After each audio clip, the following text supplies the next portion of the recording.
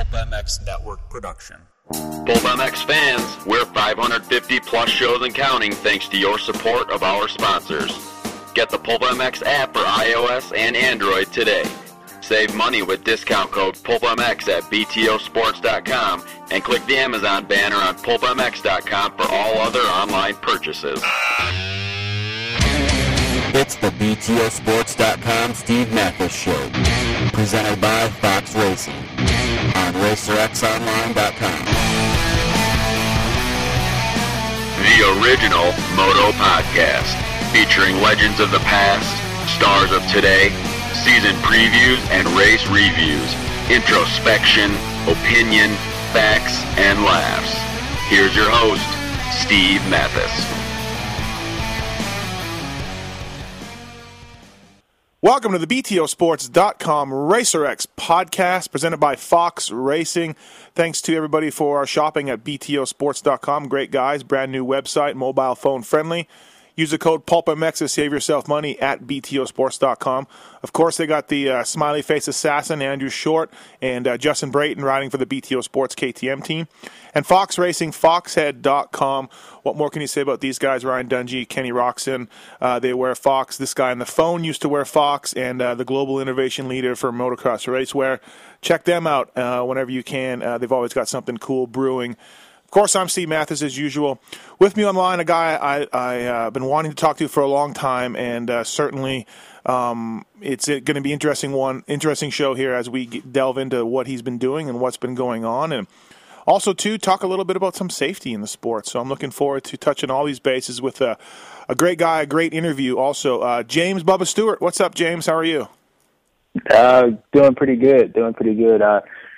Just kind of been laying low and going to some racing, playing some golf, riding a little bit. So yeah, my life has completely changed for the last, few months, obviously, but I'm hanging in there. Yeah, no doubt. I saw, still very active on Instagram and that kind of stuff. So I've been following you a little bit there, and I know you've been at some races, and I haven't seen you there. But first off, I guess, what's it like going to the races? And obviously, you still have a ton of fans, and they love to see you there, but they want to see you on the bike. And before we get into the specifics of that, what's it like being at the races without really being racing? How's that?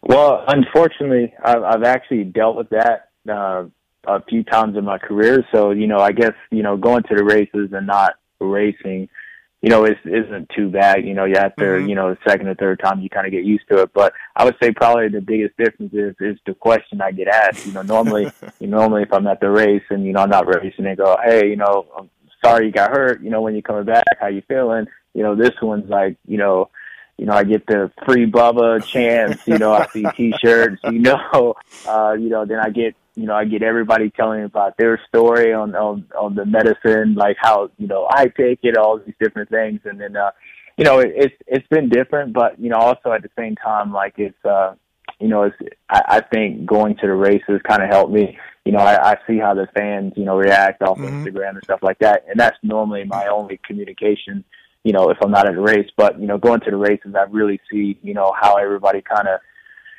rallied around me and really supported me through this. And, it's been nice. But for sure it sucks, watching it. But, what can you do at this point? I believe drug testing is good for the sport. I have no problem with them what they're doing that way. I think it's a multi-million-dollar sport, lots on the line, and I have no problem with them doing it.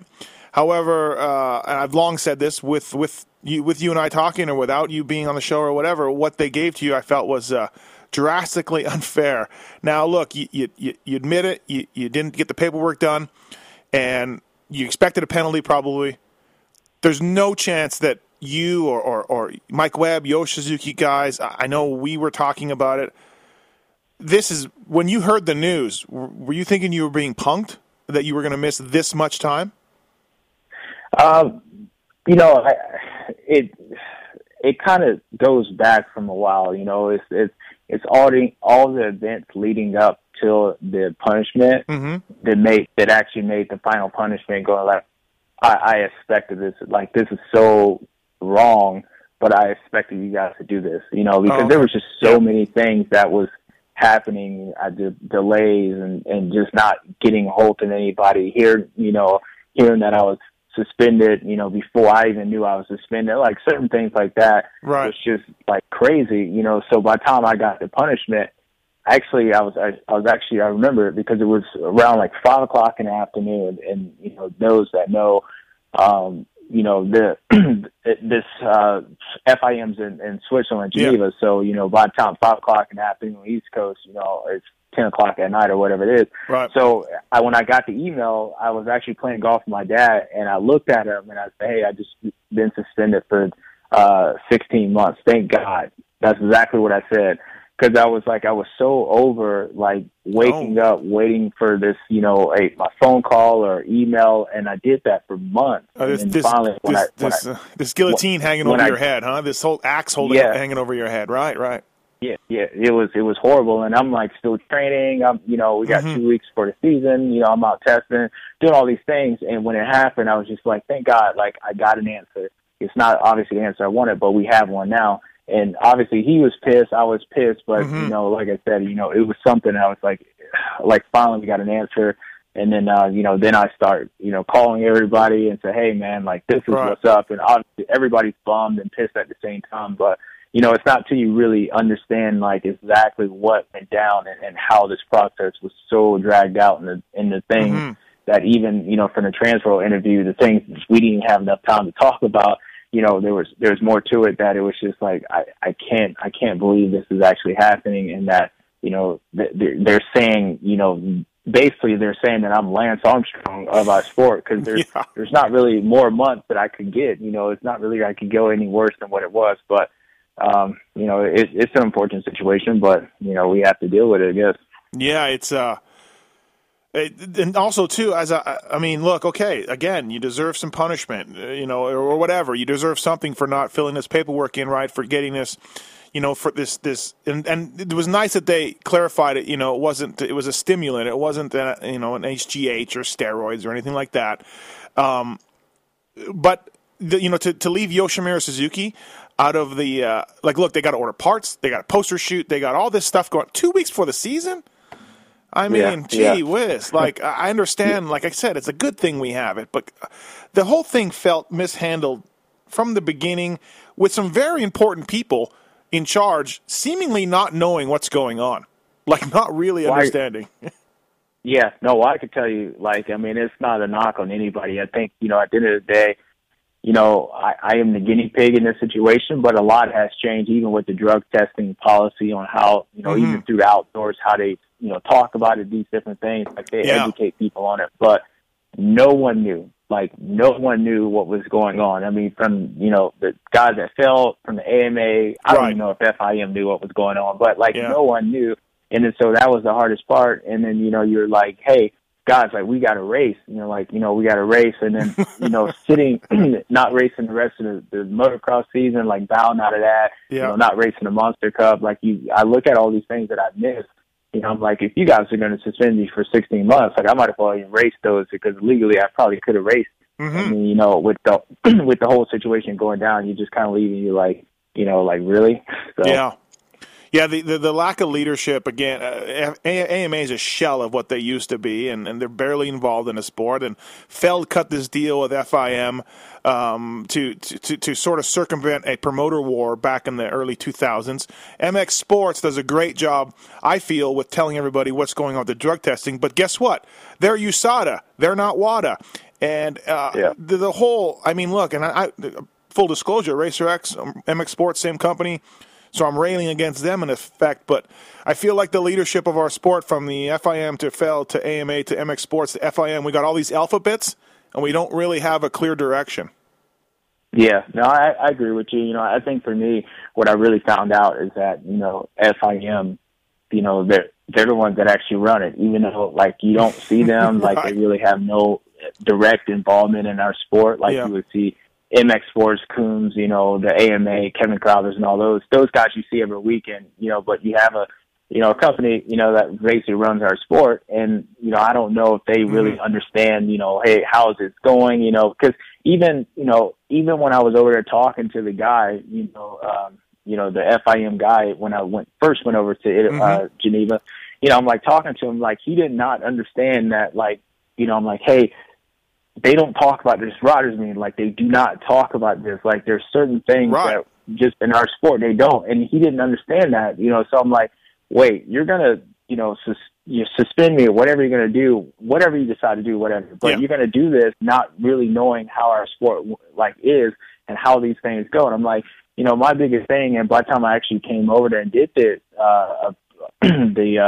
meeting with FIM in October, I'm like, I got 2 different, TUEs. So I'm like, there you go right there. I said, obviously I need the medicine, I use it or whatnot. But, I'm like, when we got suspended and when I was talking to the guy, I'm like, ultimately, at the end of the day, like, there's no difference for me using HGH to not filling out a paperwork and your rules. Like, they're the same thing.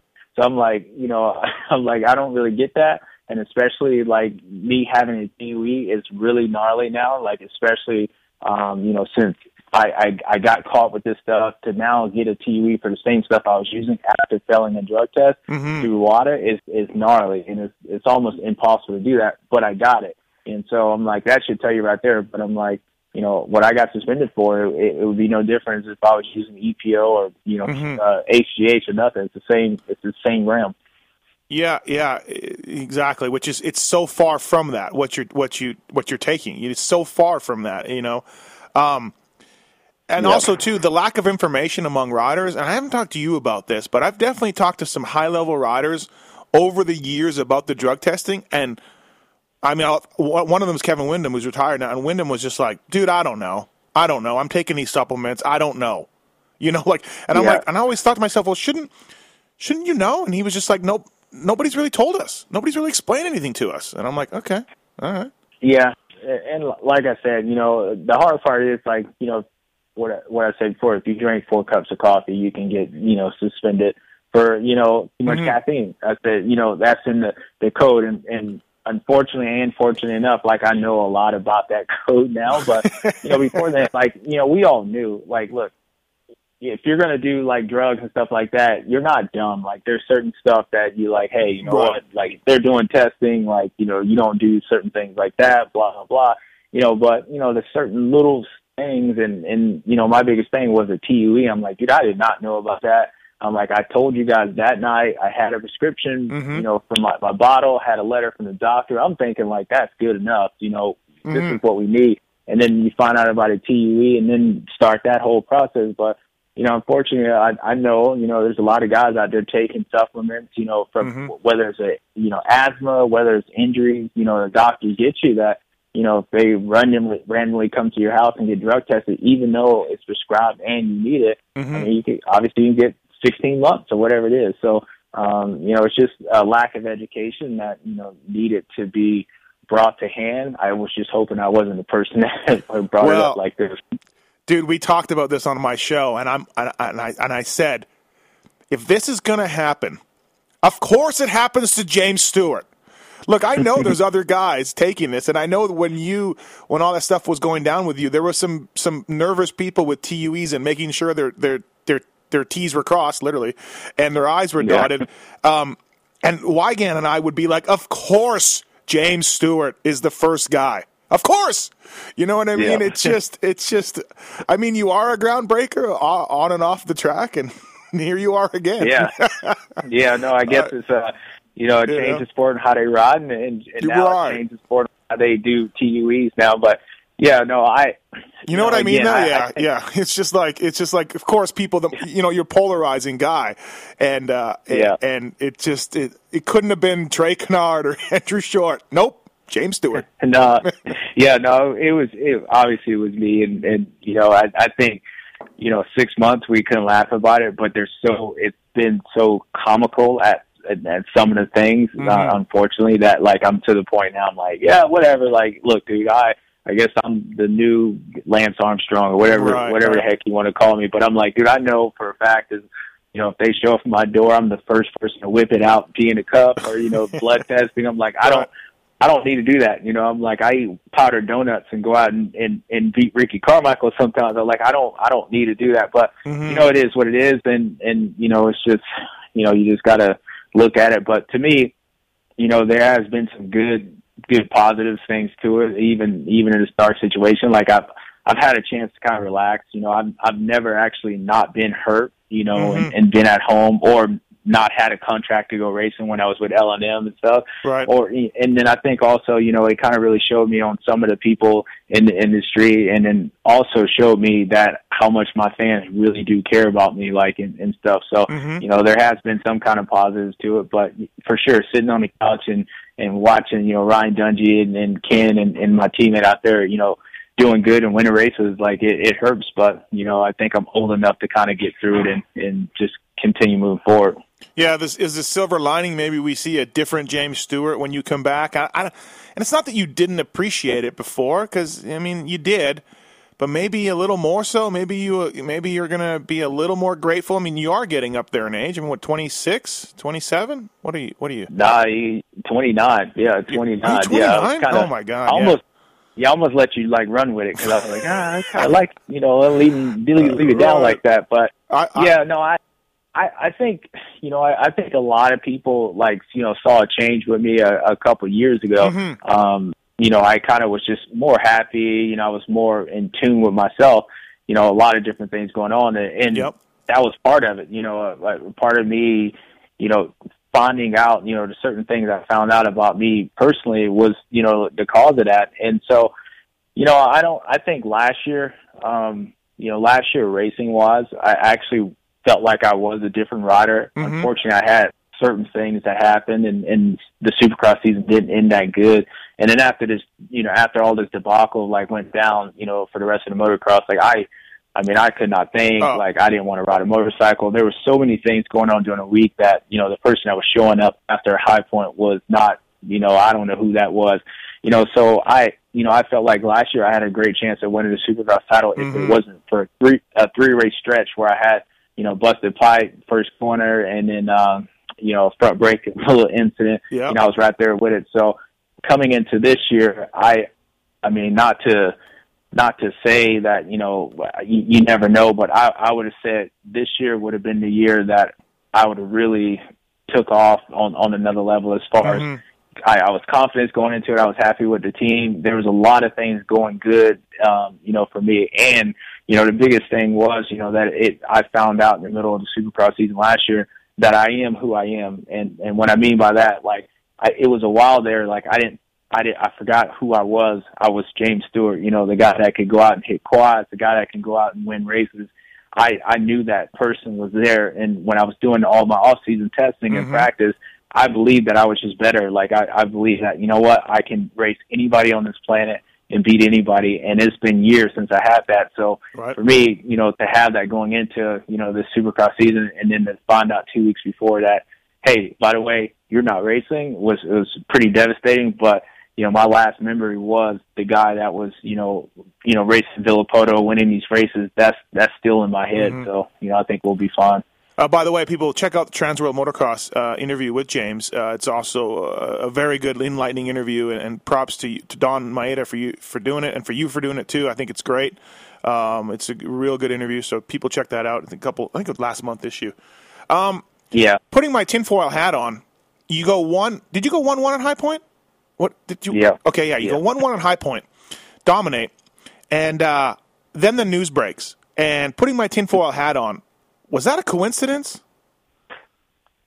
I don't know. Okay. There's a lot of things that, I could sit here and tell you certain things on how they happen, and you'd be like, dude, that's not just random. That's not random. Right. Being suspended 16 months is not just random, and, like I said in that interview with Don, the hardest part for me, and one of the shocks of when I got 16 months was, the guy that actually gave me 16 months was the same guy I was sitting across the table with, meeting with him at FIM, and he said, dude, I'm sorry that you got to go through, I believe you're not cheating. Yeah. I believe these rules aren't for you. Is the same guy that turns around and gives you 16 months is like, right.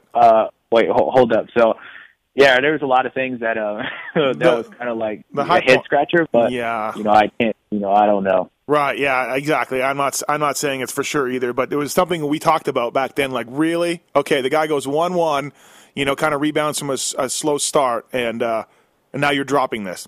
That's weird. Yeah. Anyways. Yeah. Well, Yeah, especially this is what the kicker of, and I think a lot of people probably didn't know this, but the when we got the test results in High Point, so whatever that was, 2 months later or whatever it was, they knew that night. So, they didn't have to spend any money on testing to find out that James Stewart was taking Adderall, because that's what I told him. So So to get that later on, it was breaking news to the world. No, right. I was filling TUEs out for you. I was sending all this stuff for you since April. Right. But now this has happened. But again, we have to move on. So how?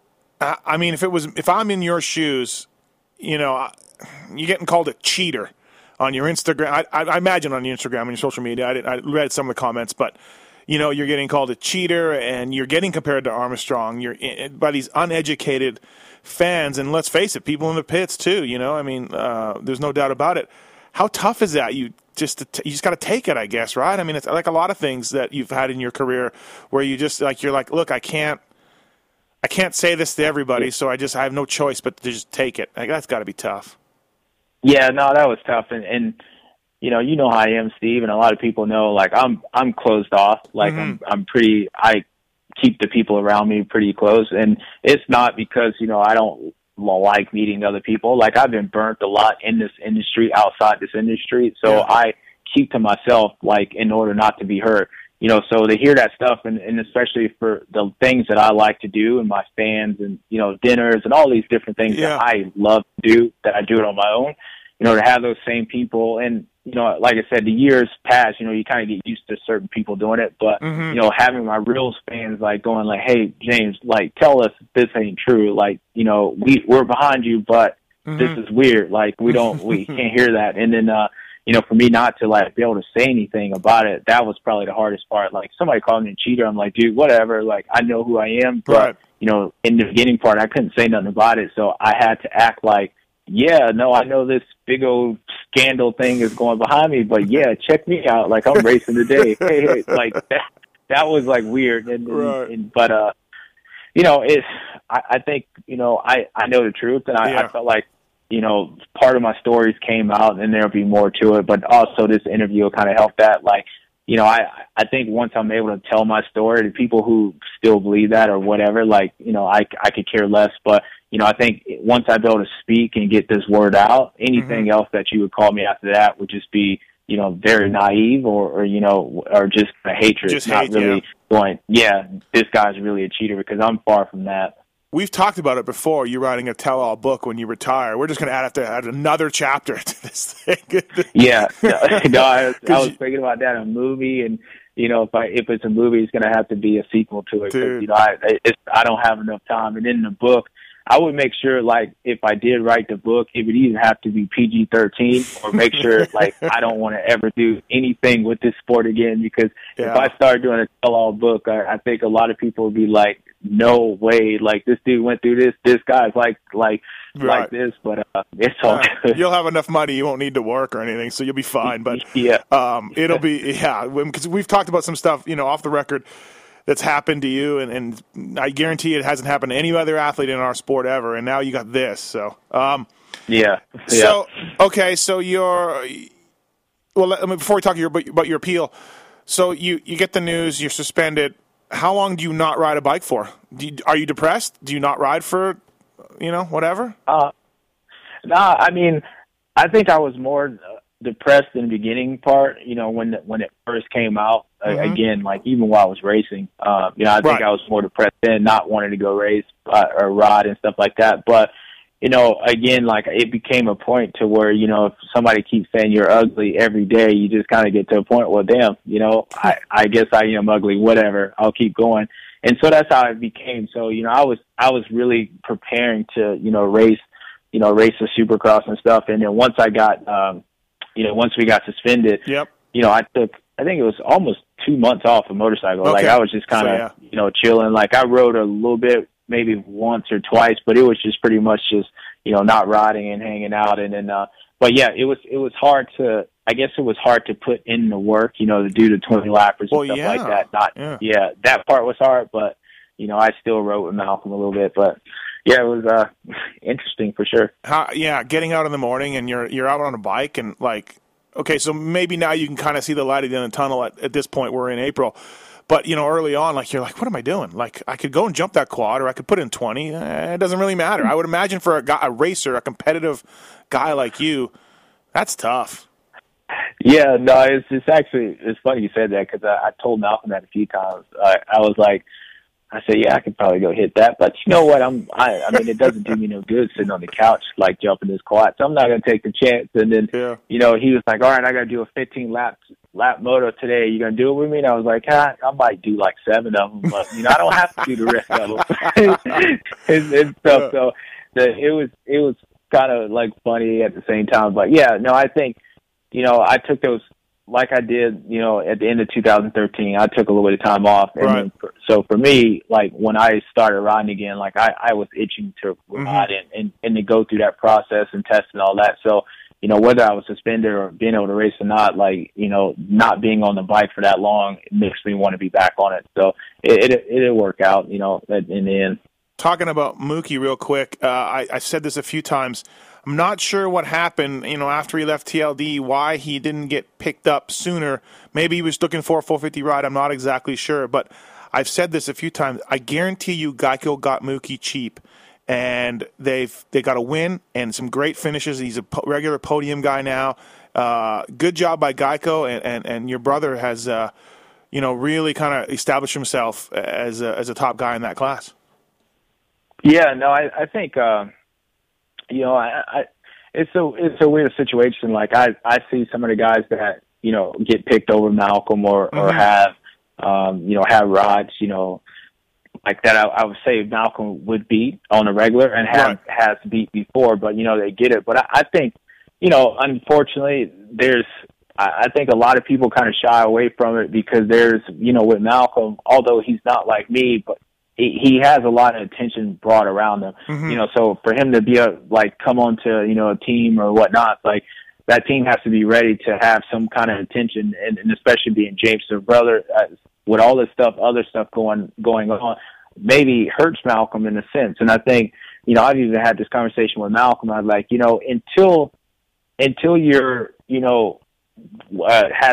have a chance to win, and be that number one guy on the team, you're going to have to fit in with their number one guy. So let's say it was JGR and they got Justin Barcia. Right now, if you came in, you'll be the second guy. You'll be there to support Justin. Like, hey, we want you to do good and all that, but, Justin's our star rider. Justin wouldn't want any kind of distractions to hurt his program or, the same thing with Jeremy. They wouldn't want anything to mess up their number one guy. So when you look at a lot of teams, you have like when Bill Poto was over there, he had Jake. Right. Jake was there to support, support Ryan, at KTM, obviously that was a little bit different with, having 2 different guys. But, normally the factories teams, they have their star guy and they have, the other guys kind of support him. Now that part's kind of changing a little bit. But I think with Malcolm, I think he as he's gotten better this year, and I think he's, going to continue to get better. But, I think he gets passed up because, the level of support and the level of, the people actually pay attention to him. I think he would have to either be the number one guy on the team or fit in with that guy. And I think a lot of teams are kind of, I would say a little kind of scared of that at that point, or, it's too late. They already got their guy and they don't know how that's going to mesh. So I think, for him, I think him winning this year definitely helps that situation. But, we all know Malcolm's a better 450 guy. And I think, when he does get that chance and he's a full-time, whatever team picks him up is going to be, pretty happy with it for sure. Switching back to you on the BTOsports.com RacerX podcast with James Stewart. You've got some frequent flyer mileage to Geneva now. You just got back from your appeal. How'd it go? I mean, obviously you don't have an answer, but what'd you think? How'd they treat you? What do you like? You like your odds to come back sooner? Well, yeah. I mean, I thought my odds were pretty good, the first time, but this one's different, because there is a different organization that's running, kind of making a decision on that, so that helps. And actually, this trip, I didn't actually have to go to Geneva. I had to be present on Skype and all that. Oh, okay. That actually actually worked out better. So they was, they understood, and it wasn't required for me to go over there, but it was required for me to be there. So it actually worked out good, great for this. So I was able to still go to St. Louis and do the things that I had to do as far as with other sponsors and do this. But we talked, and we went through all the allegations from their side, from my side. The CAS panel asked me questions and stuff like that. And I felt good, and I think like I always tell people, the difference between me and maybe some other guy that got caught, I'm not saying that, hey, I ingested this from a cheeseburger, McDonald's put this in my food. I'm like, from day one, I'm like, yeah, I'm not lying to you, like I did take it, I'm not lying. So when you're in a situation like I am, and it's just like, look, this is the truth, like I don't have nothing to hide from you, like I don't know why it's gone on this long. I mean, it's pretty simple. I didn't fill out your paperwork, but yet I have my prescription. Like, this comes down to, I didn't know about the rules or whatever, but I didn't fill out your paperwork. Like, there's nothing else involved. There's not me trying to get a performance enhancing and none of that. So, it was a lot more complicated than I thought it was. But, I felt like with this appeal, they actually heard me, and the lawyers that I had on this one was really good at explaining it. There's a lot of things that we kind of poked holes into, their case and stuff. So, we'll see. They feel good about it, but, I'm like, hey, after the last, few months I went through, I'll just wait to the answer. I'm honestly, I guess they don't test enough guys, but I'm surprised, like we talked earlier, that, like, if they went and tested some guys outside the top 10, and again, I don't think they're blatantly cheating like you. I just think that they're probably taking some stuff from GNC that is probably illegal. And these guys, they were talking about, a 15th-place guy in the main event is making $30,000 a year or whatever, which is whole nother topic. But I would think that they really, if to get the house in order, they need to educate a lot of guys, and a lot differently at that, But I guess they only test some random guys in top 3 and maybe once in a while that 5th-place guy or something. Yeah, but it doesn't matter. That's the thing. Like, whether you're testing the number 1 guy or a 15th place guy, or 20th place, it doesn't matter. Like, there's a point, if you're going to hold, everybody accountable for the same rules, then, like, you have to, like, explain to people. And if people get caught, then that's on them. But, like, not to explain it and then, like, to really, like, hit somebody hard or whatever it is. Because, we, like you said, Steve, we're not naive. That we hear people out there doing certain stuff, people that you would be surprised with, people that you expect, but, obviously they didn't do testing enough to I would say, probably actually catch people, on a regular to do it. But, in the sense now, somebody gets caught and then it's like, oh, well, all right, well, here's the rules. Here's, you can get suspended. I mean, like I said, you go to a writer's meeting, you know what it is to jump on a red flag. You might lose a position, whatever it is. And I'm like, having coffee, too much coffee, going to GNC and having this, going to your doctor because you're hurt, having this could suspend you for 2 years, now up to 4 years, without you even knowing the penalty for being suspended is like crazy. Yeah. And so, and then on top of that, once this happens, I was telling, I think I was telling Mike this last week. I'm like, if this happened to somebody else, right, and they would have to go through basically the same process that I had to if they thought they was innocent or accept the penalty. I'm like, how much money they would have to spend? And I know that there's only maybe 5 guys that would actually maybe think about, actually appealing this thing or just going, you know what, I'm suspended for 4 years. I can't do nothing about it. And then on top of that, not to have, no answers from, the AMA or all these other guys, because nobody knew about it. I'm like, that's crazy. So, I'm like, if somebody gets caught, I hope they're ready to spend, over north of $200,000 before the appeal comes just to prove they're innocent. And if not, then you know what? It was nice knowing you,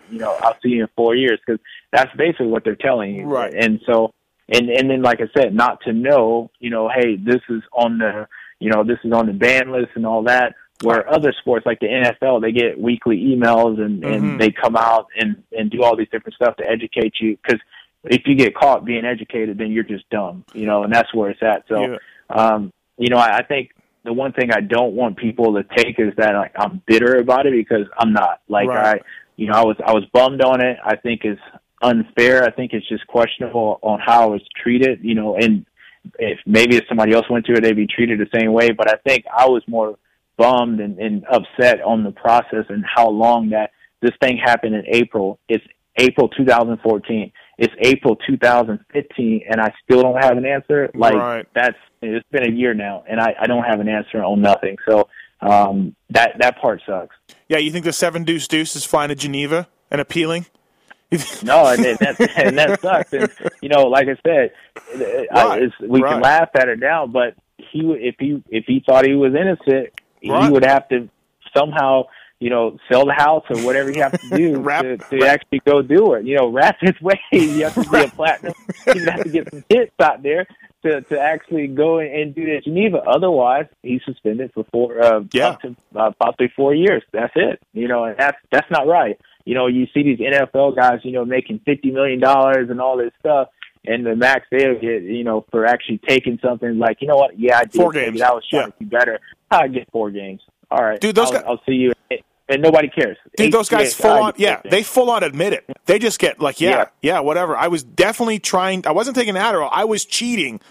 And you get 4 games, Yeah, 4 games, and I want to rest during the season anyway, so we can come off in the playoffs and win the Super Bowl, and I can be MVP of the Super Bowl, even though I just got suspended 4 games already. Right. That's how it is. I know. In our career, I'm like, there's not enough money to go around to be like, I'll take a 4-year vacation and come back and feed my family for the rest of my life. It's a little different, but I'm like, we get hit a lot harder than these other guys, but it is what it is.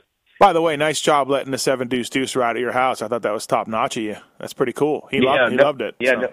I was always a fan of it. I didn't know who he was at first. I knew he rapped and stuff like that. So that's why I threw out, whatever he had to rap his way up to the top, because I actually do know the guy. He's wrote at my house, so I feel like I have some kind of leverage. I could say that and not, get murdered on the track. I don't want him to murder me on the track, one time. So, but I like him. He's cool. No, it was nice of you to do that for him, for sure. I know he appreciated it.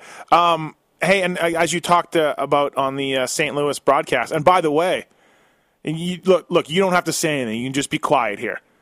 It's a ridiculous joke, and I've said this many times. I'm not just saying this because you're on the line, that the TV... I read it. Okay.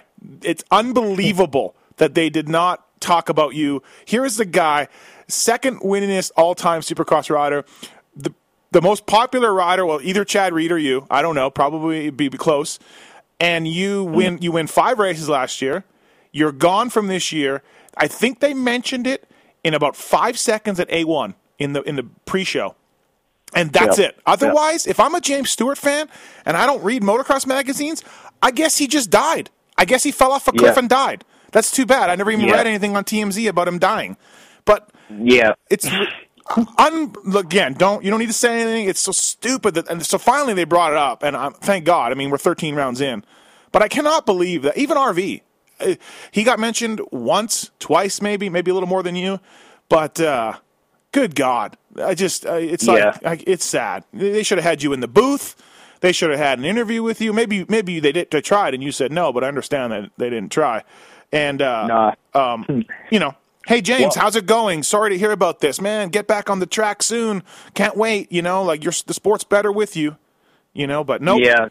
Nope. It's like it's an unfortunate situation. The way it went down, and I'm not going to jump into it, but obviously, most of us know. But I went to a bunch of races this year. I've seen some of those guys and stuff, and it's, it sucks not being up there, but I don't know if they didn't want to, kill ticket sales or whatever it was, but for sure, you're just kind of hanging out and going like, I guess, I am bit, at this point. But the part that was crazy to me was that during this off season or on the internet and all these things, no one had no problem mentioning that I failed this drug test and I was suspended, but it's like we'll say all that stuff, but not show them on TV and all this different stuff. And then I think the last straw that broke me was when they was talking about Chad. I can't remember what race it was, but they were saying that Chad had more wins in this stretch of time than I did and all this stuff. And he was like, yeah, it's Chad Reed, it's this, and then Jim Stewart and Ryan Dungey's up next. And Right,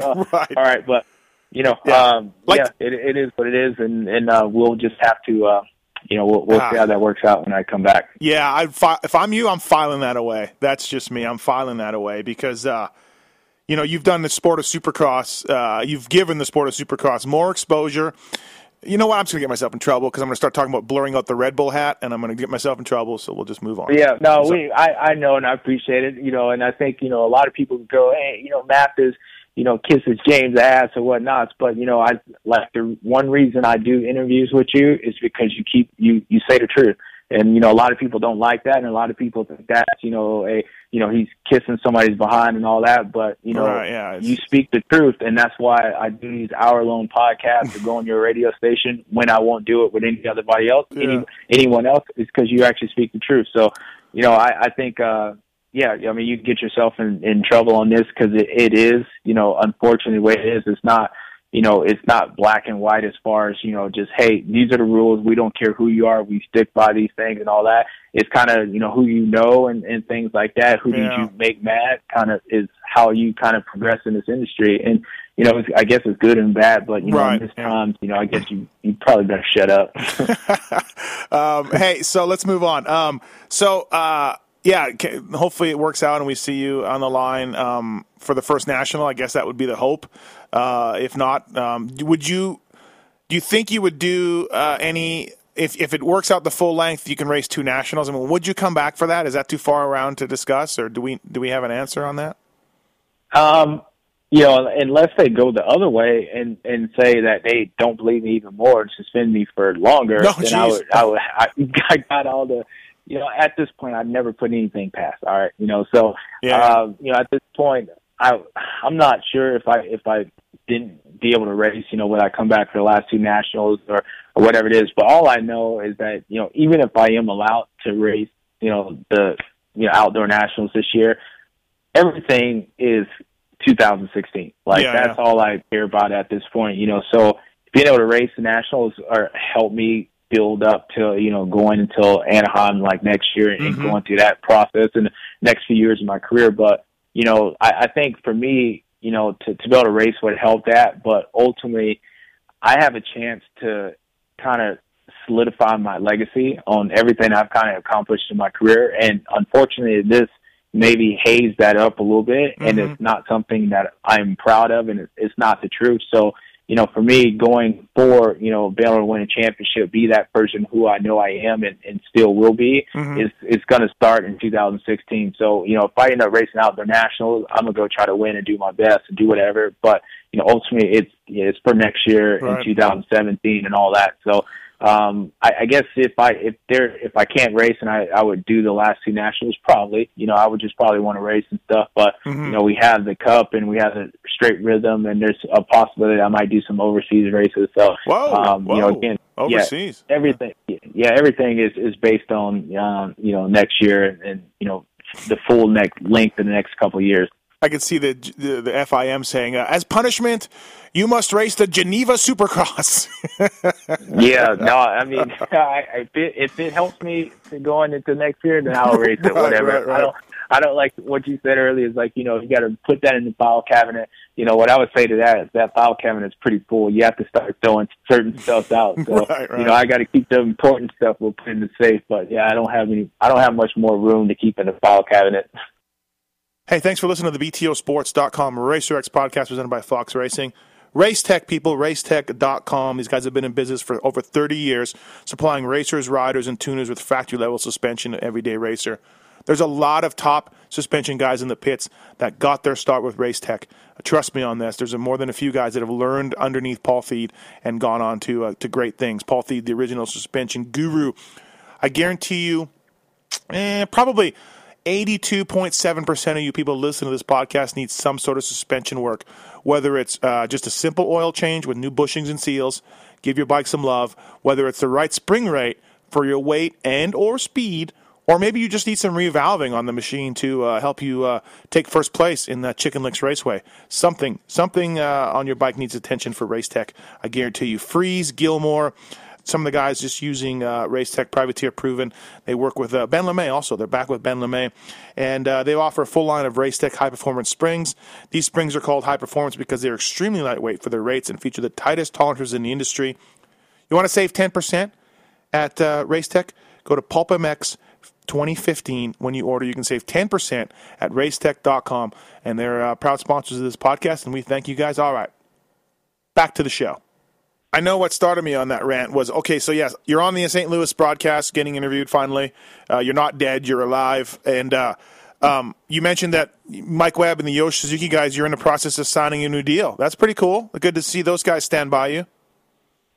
Yeah, no, I was actually, you know how people are, you never know. If they say, hey, yeah, we support you, and, before you get suspended, you're like, you got to still support me and all that. But they actually have really been behind me in this. And I think, the reason is because they know the truth. I mean, we always kind of like, what the heck, a TV, what is that? And all these certain things. So they went through this whole process with me and all that. And the one people that would support me would obviously have to know that, look, I am telling the truth. Like, we're not going to support you if you are fooling us and lying and all that stuff. Right. So they knew it. And then, we went through this period of thinking we're racing and being suspended and stuff, and they haven't wavered. So that's been nice. And, the same thing with my Red Bull. I re-signed my Red Bull deal for multiple years. My Oakley deal is the same way, my GoPro deal. So all my guys around me has actually, really stood behind me because they knew the truth on this situation, and we're all, it all sucks, but they all know that, it's just an unfortunate deal, but we have your back, and we know you're going to come back racing. So it's a lot easier to say, hey, you know what, our guy messed up. He didn't file this piece of paper, than saying, yeah, our guy messed up and he was pumping HGH and looking like Barry Bonds in this situation, yeah. But we stand behind him. So it is a little bit different, but yeah, they definitely supported me, and that's why, for me, besides doing it for myself, that's why I have to come back and do what I'm going to do next year. People have been getting pissed at me at the races because sometimes during track walk, I'll be looking at something and they'll be like, look at it and I'll be like, you could quad this, and they'll be like, shut up. And I'll be like, Stu would do it. Stu would do it. It's doable. It's totally doable. I think Chad was telling me that he's like, shut up, dude. I'm like, dude, Stu would do it. He's like, whatever. Yeah. No, it's funny. I watch the races and stuff, and now I'm really that couch potato guy that's just kind of, sitting on their observations from the couch. But, there are certain things I see, and I'm like, dude, why would they hit that? And, instead of like ranting on it, I wait until I see the GoPro, because that's when I can really see things that I would actually hit. And then I'm like, yeah, I would hit that. But, again, if I'm 80 points up like Ryan Dungey, I'd be like, look, I'm good at single or whatever it is to win this race. So, I think the one guy that is out there jumping stuff, I give him credit, is Tomac sends it. He'll hit some certain things and stuff like that. Sometimes it's out of control, but he'll hit it. But there's not really anybody out there that's really doing those quads or hitting something that much faster than everybody else to really kind of elevate it to where you would have to jump at. At this point, it's like you jump that quad, but I got him covered around the rest of the track and stuff. So, but it's been interesting watching for sure. Yeah, it's one of those theories I have too. Yeah, Dungey's got this thing. This Supercross season, sometimes there's incredible Supercross seasons and they're awesome. This is not one of them. Dungey's got this thing. And so, if Dungey isn't jumping it and this guy's not jumping it, there's a lot of injuries. Like, why, we're not seeing as much as that. Why do these guys want to stretch that out when, before yourself would jump it, RV would jump it, maybe Brayton goes out and jumps it, and all of a sudden it's three guys, and guys are like, okay, well, I guess I have to do it. And now you see the guys sort of step up. Well, this year, I think it's been a bit of hey, Dungey's got this. I'm way back, and this doesn't matter, and why bother? Yeah. Well, I mean, that's half true and not, because if you really look at it, Villopoto's had these titles wrapped up, at the same time as Dungey. He's had these, points leads and stuff like that. So, you can't just go, well, he's 80 points up, it's over. Like, technically, last year, I kept it going to like the second to last race or whatever it was, but it was pretty much over before then anyway, last few years. So I think what it is that, Ryan's very economical. Like he's consistent. He does the same thing over and over. And, I give him credit. Like he looks good. I think I think that bike is, better and stuff like that, but right. I think there's a lot of guys, that's just kind of just close. A lot of people are close. And when I say that, when you have, I always said watching this year, I think Weston Pike, if he was in shape or whatever was happening to him, I think Weston Pike can win a race. Blake Baggett a couple weekends ago had the fastest lap time, in certain races that, other guys, look good or was even faster. But what Ryan does and what he's done for the last few years and why he is a champion, he starts up front. He doesn't have bad nights. He's just really consistent. And I think, that part, the points lead, along with him obviously winning races and other guys, getting hurt or throwing a race, the points lead kind of jumped away, got really big quick without you really knowing that it was like, well, hold up, wait, it was just, he got beat by Trey Kennard last week, but now he has an 80-point lead. I don't really understand it. Where I would say, with Villopoto was there, it was almost like he was, you could look at him and he was like that much better than everybody else. Like he would just whoop you, And I think, with Ryan, he obviously he's beating these guys, but I think he's winning the championship, textbook. He's actually doing it by actually doing the things that we, Jeff Emmett talks about every weekend by getting a good start, not, minimizing the mistakes, doing those certain things without, without doing it the other way, just saying, I'm going to blow the doors off any one of you guys out here. Right. I'm going to beat you that way. And so I think that's what it is. Cause again, you can't go by points cause, Villopoto, he's done it the last, 4 years in a row. It's been, well, I guess because the first year it's been a cakewalk point, not a cakewalk, but it's been a points lead. Yeah. And it's the same thing. Dungy's doing it, but he's doing it a different way. So, obviously sitting on the couch, I guess it's hard to, I can't really speak on it that much, but at the same time, I'm like, look, I was out here racing these guys last year. I haven't been too far removed. I know what I see, and I see a lot, but, it makes me want to be back out there and start racing. What's your take on RV and the GPs early on? You've been watching them? You've been following them at all, or does it not interest you, or are you into it? Nah, I mean, this was, I thought I would never say this, but I actually became a fan of the guy, really. For him, I think I know why he went over there, and I think, it's to change and, do something else because he was bored over here or whatnot. But, when you watch him, I actually at some point, like, felt bad for him, in the sense I'm like, dude, this guy is really, like, struggling. And it makes you start wondering, it's like, it wouldn't look good for the Europeans, even though I think they're fast as hell, and I think a lot of people underestimate them because they put their chest protector underneath their jersey and they look weird. Right. But those dudes, they're fast. Right. I know it from racing over there for the Motocross Nation. So when I saw Villopoto, I'm like, when he goes over there, I'm like, if the guy would ride like he does here and have this pace, he will win. But there's no way those guys can have an American come over there for the first time seeing all these tracks and just dominate it. Mm-hmm. And so when I had that in the back of my mind and I'm watching his motorcycle, watching him stall off the gate, which I've never seen like somebody like him on the level do.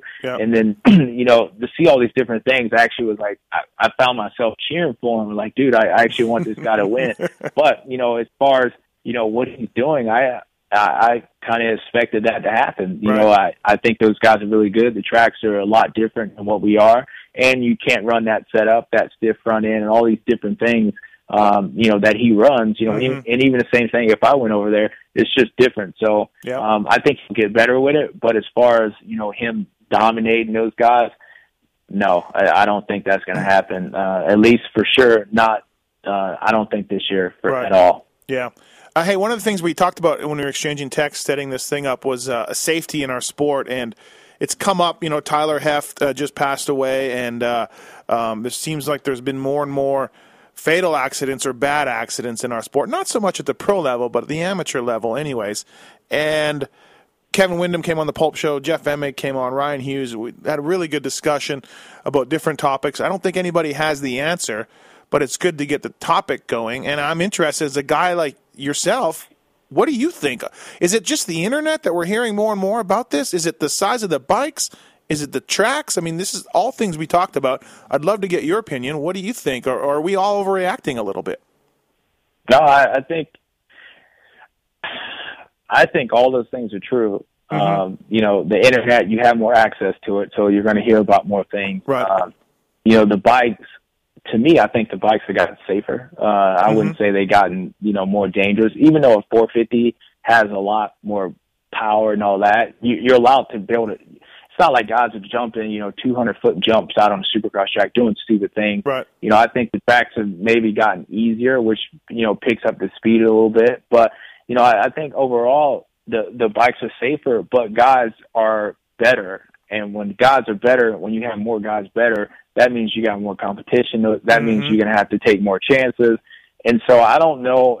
I think it's the evolution in our sport that's making these injuries come to head a lot more than what it was. Because, back in 06, 06 to 09, it was kind of like you had, me, Chad Reed, and Ricky, no matter where you started at, even if you fell in first corner, you can get third. Right. Now, if you fall in the first corner, you have to pass, 10 guys that's actually won a 450 race, before you even get a chance to go in. So I would say, I think the from the scrub to these kids having all these practice facilities to the bikes getting better, even though they're safe, they gotten better. I think all of that, you put all that together, you have for better athletes and faster athletes. And when you have that, when you have a 40-man gate at Amateur Nationals and you have 20 of them that are actually really good, right, and then maybe you have 5 or 6 that are really, really good, I think it puts a lot of pressure, and I think a lot of these kids, take a lot more chances and stuff, and, unfortunately, that's what happened. I don't think you can, as far as on a supercross track and when you design them, I think there's ways to eliminate the Jake Weimer and, what happened with him and Trey and what happened to Trey a few years ago and all these gnarly first corners. I think you can eliminate that stuff and make safety. But as far as, unless they come out with some new technology like the Liet bracelet, so it could be that 60 helmet, the Bell helmets, all that stuff, let you can come up with more stuff like that. I think it's just, it's kind of the nature in our sport. And it's sad to say, but, I think it is, as kind of is what it is at this point. You ask for better riders, you ask for better equipment. You're going to have people going faster, and you're still riding a bicycle with an engine in it. And, people are doing gnarlier things and going faster. Right. There are going to be accidents. And so as far as the amateur level, and like I said, until they come out with better safety equipment, I think there's always going to be that risk of, people, getting hurt. Yeah, no, it's well said. You're right. And, you've amazed and thrilled people with the scrub, and that's something that got brought up on Monday. It's you see this at local tracks. I mean, you see C riders trying to do it. This is the new people maybe shouldn't be doing it, but like you said, everyone's pushing the level. And, I mean, there's times like remember when that scrub you did by Alessi in Tennessee? One of the best ones ever I've ever done. Like you were like, look, this guy cannot beat me. I'm going to reach back into the past and pull one of the all-timers out. And you did. It was phenomenal. I think there was a photo of it floating around there. And my point is even yourself, a guy that invented it, a guy that perfected it, you don't go as gnarly as some of these dudes do now. When you want to, you can, like the Alessi thing. But you see guys now, they're doing it over every jump, and they're getting really, like James Stewart, 02 low, 01 low. And they're doing it all the time, over everything. Yep. And the thing is, I mean, I think, I've learned this the last few years, and I think that's why a lot of this stuff that's happened in the last year is kind of hurt me a lot, because we are from what you write, Steve, from what's on these websites, from what Jeff and Ralph say on TV, we are the teachers of these kids. What we do is what these kids do. So for instance, I'll go out there and I'll wear a pink jersey with black pants, right? It doesn't match, whatever. And I'll go to these amateur races and I'll see, my kids that rock 7 doing it, and I'll see other kids that's doing it.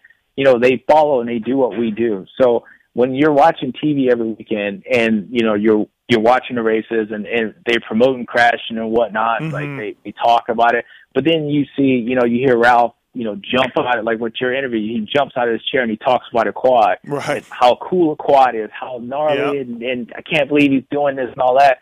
These kids are watching this, so when they go to a race and they see two doubles, they're going like, I want to jump that because I want Ralph to talk to me. I want him to talk how gnarly this quad is. And, unfortunately, I wouldn't say that's all the problem, but, these kids are doing what we do. And so, like you said, the scrub, now everybody does a scrub and everybody wants to do the scrub better than James Stewart. And, I know for as a rider who's, obviously invented or whatnot, but I know there's only a certain, you can only go so low until it becomes, crazy, dangerous. Right. And so, these kids are out there doing it, and they're doing it with their buddies and stuff and dumping quads and, mishmashing gear. And we're teaching them how to do it. And unfortunately, unless you stop talking about a quad and you start promoting, safety or certain things like, maybe the Ryan Dungey mentality of, hey, you know what, like just go out there and get a good start and stay up, you'll win races and do this. I think these kids are always going to go with the fact that, like, look, I rather, I want to be able to jump quads. I want to be that guy that's, everybody's looking at to do new things and all that stuff. And on TV and all these different things on the internet, that's what we promote. And so, I think these kids are taking these chances out here that, they feel like to get to that next level, that's what it's going to have to be. And like I said, there's other sides to it, just from athletes, these riders getting better and better, that's a cause of a lot of injuries and stuff. But, at the same time, watch what you put out on the internet, watch what you put out on TV, because these are what these kids see on a Saturday night that they go to try to do at Sunday and during the week at their clubs or at their races. And that's unfortunately why you see a lot of injuries, and people getting hurt. Well said. You're right, And, you're right. Definitely. It all trickles down. Yeah. My point on the Pulp Show was that if we're going to restrict the size of the bikes or we're going to govern them down a little bit, because you watch the GoPros, you guys are barely touching the throttle on these 450s. Yeah. My point on the show was anything we do, safety equipment, bikes, tracks, whatever we want to do, I think it starts at the pro level because that's what everybody watches. So. Yeah. No, it is. You're right. I mean, it truly is. I mean, like I said, what you put out is what these kids see. And, if everybody's talking about how Ryan Dungey winning this championship is so boring, but yet Ryan Villopoto did the same thing last year. So these kids look at it as a different approach. They don't want to do that. They want to be fast. They want to dominate. They want to jump quads. And that's what they practice. They don't practice going, I just want to be super consistent. And like for me, like as a rider that has to race against Dungey, he's one of the worst people that you have to race against because the guy's always there. He's not going to say, you know what, I'm going to twist his throttle and I'm going to crash because I am not letting you beat me. You just know, he's like, all right, second's cool tonight, I'll see you next week. And so, as a rider racing, it sucks to race against that. I'd rather race against, Villopoto because I know at the end of if we're going in the corner, he ain't going to let off and I ain't going to let off and we're just going to see who's the best. And at least you kind of know that. But, I think, we talk about how boring that is and it's kind of not fair. But at the same time, this is what we're teaching the youth that, that's not the right way to go. The right way to go is to jump the quad. So you can hear Ralph, jump out his chair every weekend talking about a quad. And like you said, that's what we teach these kids. Yeah, well said. Hey, before we let you go, who's going to win the NBA title?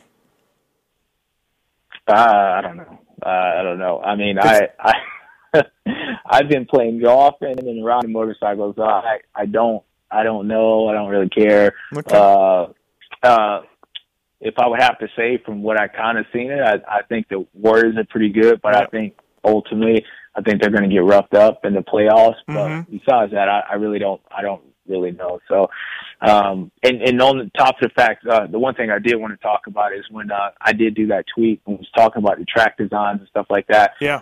When I said that, what I meant was, I think with certain starts, like the start they had, I think it was Detroit, that short start into a rhythm section, I think it's dangerous because, one, it's a short start, so everybody's still bunched up compared to, sometimes they have the long, 180 starts at Anaheim. That way it can kind of go maybe into a rhythm section. But, as far as on these tracks, I think they have to cut this out. And I know there's, certain ways, Atlanta's a dome and a football stadium and all these other ones. So there's certain ways you can do it. That's why I believe, like, to me, I thought that if the triple was in the first two lanes, I thought, guys should have to roll it or double, so you're not in mid-pack going, this guy's going to jump in and somebody get landed on. But, it just sucks as a rider because, you watch that, and it's every weekend. It's unfortunately, Trey got hurt and guys like that, what makes you pay attention. But if you look at it, there's always some privateer guy getting jacked up, whether it's in, practice or in the race or last chance. There's somebody always getting jacked up in it. And it's, as a rider, after all these years and not be able to have really a voice to be able to like change that is probably, I think, the frustration that, Kevin has, Rhino, all these other guys have, because, we see it. And we have time and time where, you're in the middle of the pack going, I hope this guy didn't jump this. I hope this guy doesn't jump on me right now. Yeah. But if you don't take that chance, you don't win races. And obviously, if you don't win races, you're not making house payments because it doesn't trickle down all the way to, 5th to 10th place or making money, making house payments. So you have to take that chance. And then, you see what happened with Trey and Jay. It's just unfortunate, but it happens every weekend. So to me, I think they need to change that or at least have more input from the riders. But I don't think, people always talk about a riders union and stuff like that. We won't ever have one because, you've got to have the guy that barely makes the main to the guy that is not making the main to the guy that's winning the main, all on the same pace as saying, you know what, if this is unsafe, we know it's unsafe, we're not racing. And unfortunately, there's not enough money where these guys, it is trickling down all the way through for a guy like Tevin Taffy to go, you know what, I'm not racing. Because if he ain't racing, he ain't making the gas money, he ain't making house payments. Yeah. So he's not going to go, you know what, I'm taking my livelihood I'm taking my livelihood and saying, you know what, I'm not doing this compared to where I probably could go, you know what, I'm not doing this because it's not worth me getting hurt over this. Right. So unfortunately, the union is not going to work, and I don't think that is all the answers, but I think, at some point it all kind of correlates together from, these kids getting hurt to, the FIM situation to these tracks, all these things is kind of all on one umbrella. It comes down to leadership, and somebody has to take leadership. And I think whether it's the manufacturers or even Feld or even the riders, somebody has to be appointed to, you know what, if this track is dangerous, we know we can go speak to them and have something change or have the process to change. Right now, it's kind of like, go to him and we'll have a meeting and we'll do this and we'll let you know and we'll get back to you. And that's why all these things, if you look at years and years of racing, that's why, the riders have gotten better, the TV package has gotten better, all these things have gotten better, but our sport is so stuck into the 80s, and I hate the word where guys use, we want to keep the integrity of the sport, we want to keep the integrity of the sport, so we don't want to change this, but yet you don't change, the format, the TV format, we make races that fit on TV, bikes unchanged, all these different things that has changed the integrity of the sport. But when it comes down to a rider saying, you know what, that's dangerous, stop being a punk, you know what, this is motocross, this is real, but you're not holding up to your word on what's real and what's not. So it's a battle, but hopefully one day it all fixes itself, and I think it needs to happen pretty quickly. I would love it. I've had Astafan on the Pulp Show, and he started with Scheckler. No, not Scheckler. One of those guys. He started Professional Skateboarders Association to get together to help raise purses and control events more. And I've told him, I'm like, dude, you should do that in the motocross world. I mean, by far, you guys, all you riders should have a voice in what goes on. And you know what? If you guys had a voice and you said, okay, we all want drug testing. Okay, cool. We're gonna both pay for it out of some union dues or some dues, and Feld's gonna pay and MX Sport's gonna pay, and then we're gonna set the penalties too. We're gonna talk about the penalties, and look, the sport brings in millions of dollars. It needs to be more organized than what it is. Unfortunately, I'm with you, James. I don't see you guys, quote unquote, you guys ever doing anything, and it's for the reasons you stated. Yeah, no, I agree with that. I think there needs to be some kind of organizations from, whether it's the riders, or whatever it is. But, I think, a lot of people get I would say maybe, the people who are against it look at it in the wrong way. Ultimately, at the end of the day, we love racing and we know racing is dangerous. We would like to get paid to be able to do our job, at least not to, when we finish all beat up, to be able to retire and all that. And I mean from, the guy that's making the main event to the guy that's winning. Obviously, there'd be differences in houses and cars and all that. But at the end of the day, you don't want to have to I raced 20 years and I'm still here working. That's not right. But, I would say that, it's not about us against them. It's about us being able to, give you guys, the fans and the people that's watching TV, the product that you want. And if we're out there feeling unsafe and unhappy about a track, but we know, if we don't do it, we're going to get hurt. It's not right. Because it'd be like me sending you to work and going you might die today on the work, but shut up. Right. Shut up, go out and do it.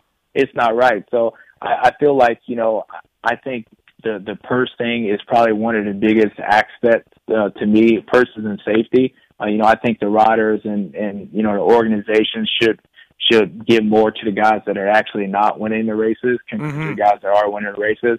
And then, I think also it needs to be, these guys need to, understand that, we are the show. At the end of the day, we are the show. If we're not there, you don't find, Ryan Dunge, you don't find James Stewart, you don't find Chad Reed's out there every day. Yeah, you can fill the arena up, but people stop coming. People start doing anything like other things.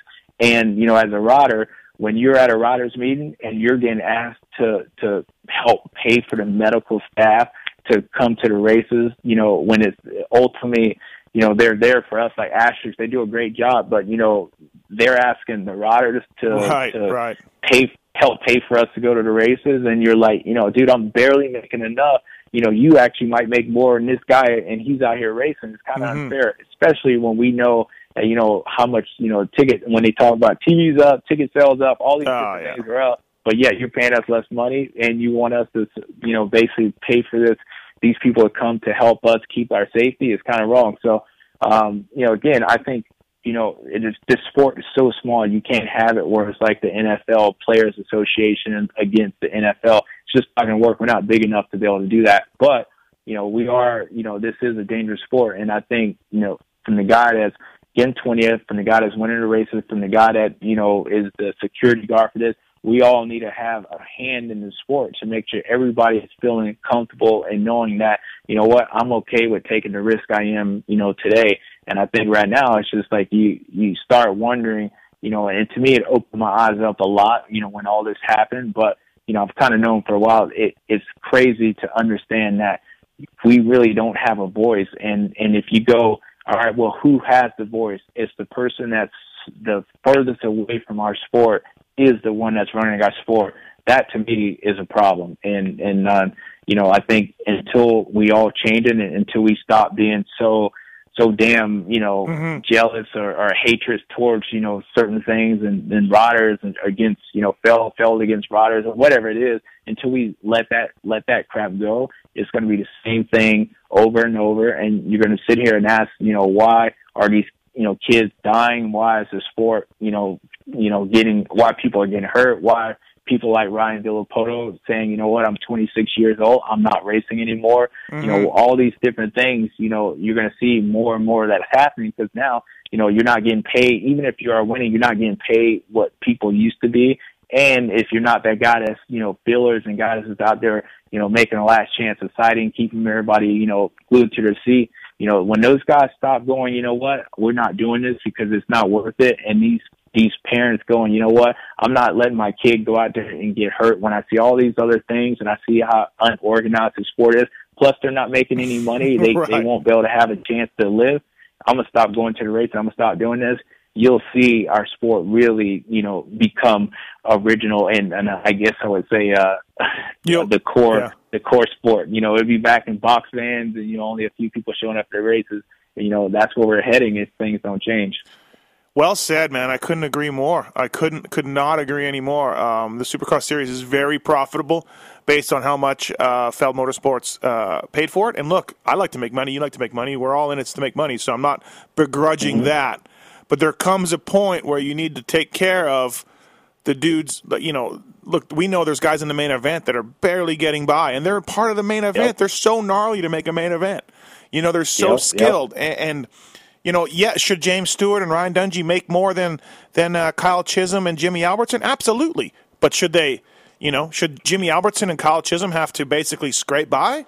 No, but and that's the thing. And especially when you look at it like this, it's not like football or basketball where Kyle Chisholm and Jimmy Albertson are sitting on the bench. They only come in when the starters go out. No, yeah. Those guys busting their ass every day just like we are. Yeah, you know what?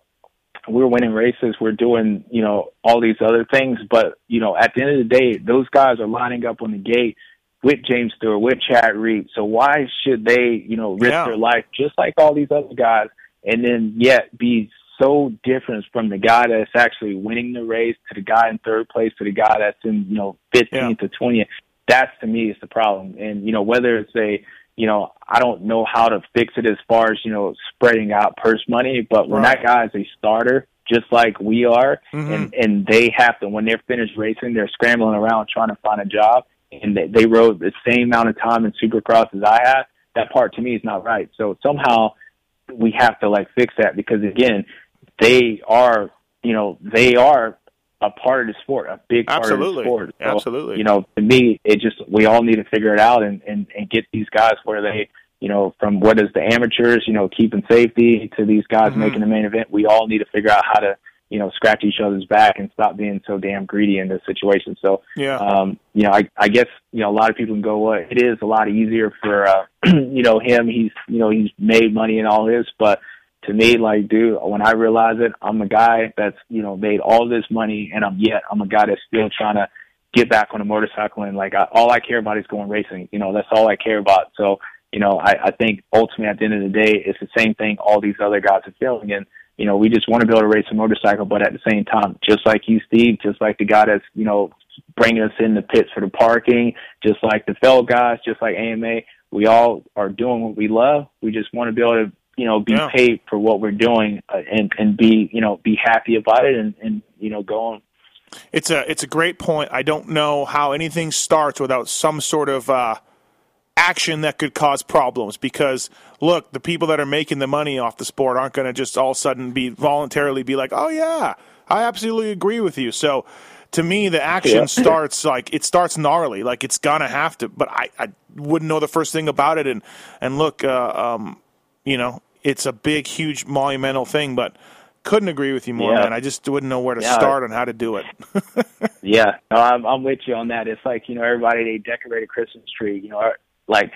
When I decorate a Christmas tree, the only thing I care about is putting a star on top. I care about nothing else, in between. And I think, in our sport, it's almost kind of like that. People only look at the star on top and the certain things that people actually can see. But the foundation are you guys, from the media to the collegisms, they're the foundations that keep, the star looking good on the deal. So, to me, it's everybody has to be held accountable for it, and we all have to start chipping in and somehow at least making it a point to start to make the direction, start building ideals. But, we all need to, chip in this thing. And, it's just, like I said, I always kind of knew it. And I think, for me, I've never been in a position that I am now to be able to talk about it, but, not racing and not having to worry about, certain things, as far as now, it's just I see a lot of things, more now that I'm not racing that, we have some issues that need to be fixed. And it's not saying that, hey, we haven't done a good job or, Feld or AMA, you guys are screwing up. No, we're just saying, we as riders, we as an organization need to come together because it's our fault too as riders. Yep. We should sit up there and say, you know what, if we're unhappy with it, then don't go out there and go racing and saying, you know what, yeah, we're bitching about it, but at the same time, we're going to go out there and do the same thing we're bitching about, you know, and everybody looks at us like, well, that doesn't make sense. We have to be held accountable, all of us. So somehow we need to fix it. I'm with you. I don't know how, but you know, I think we need to start solving this equation now. Maybe it's your new legacy when you retire in 2, 3, 4 years. And but then again, I've seen your house. Maybe I wouldn't want to leave that house either. But maybe in my house, I got this huge house, and I stay in the smallest room in here. So I think home to me is being surrounded by closed doors, so closed walls. So I'm with you. But I help either way I can. It's just like, one man can't do it. If I sit out here and start screaming, then I don't want to look like the jerk. That's if nobody else will follow. Nope. When we all know it's the right direction, it kind of sucks. But we'll see. I think eventually we'll figure it out. Smart things, smart conversation. Well, hey, man, thank you for doing this. I really appreciate it. The BTOsports.com Racer X podcast presented by Fox Racing. James Stewart, thank you for doing this. It's sports better with you in it. It's more interesting, that's for sure. And can't wait to see you on the gate, to see what you got. And like I said, win or lose, people watch you, people talk about you, people want to see you race, and I really believe it's our loss this year in 2015 that you're not on the gate. And man, thanks for your candor, and thanks for the ideas and the thoughts. Good times, man. Thank you. Yeah, no problem, Steve. As always, I appreciate you giving me the opportunity to be able to ramble on for an hour and 20 minutes. And, I like it. So hopefully this helps. If not, then I'll be back on the gate doing what I do best, hopefully sooner than later. So again, it's always fun, and I'll see you soon. Cool. Can't wait, man. Thank you. All right, take it easy. Thanks. This has been the BTOsports.com podcast show presented by Fox Racing. Don't forget to check out some of our past shows, including motocross legends such as the bad boy, Rick Johnson. I looked down and my hand was junk. I mean, it was sitting over to the side. The tendons were jerking in weird places. And my biggest disappointment with Danny Storbeck is that he never said sorry. Because Danny and I were friends, and we've never talked since. Brian Lunas. Before the 500 event, Dave and I fly to Germany, go down to Stuttgart. There's this little shop out the back of the mall factory.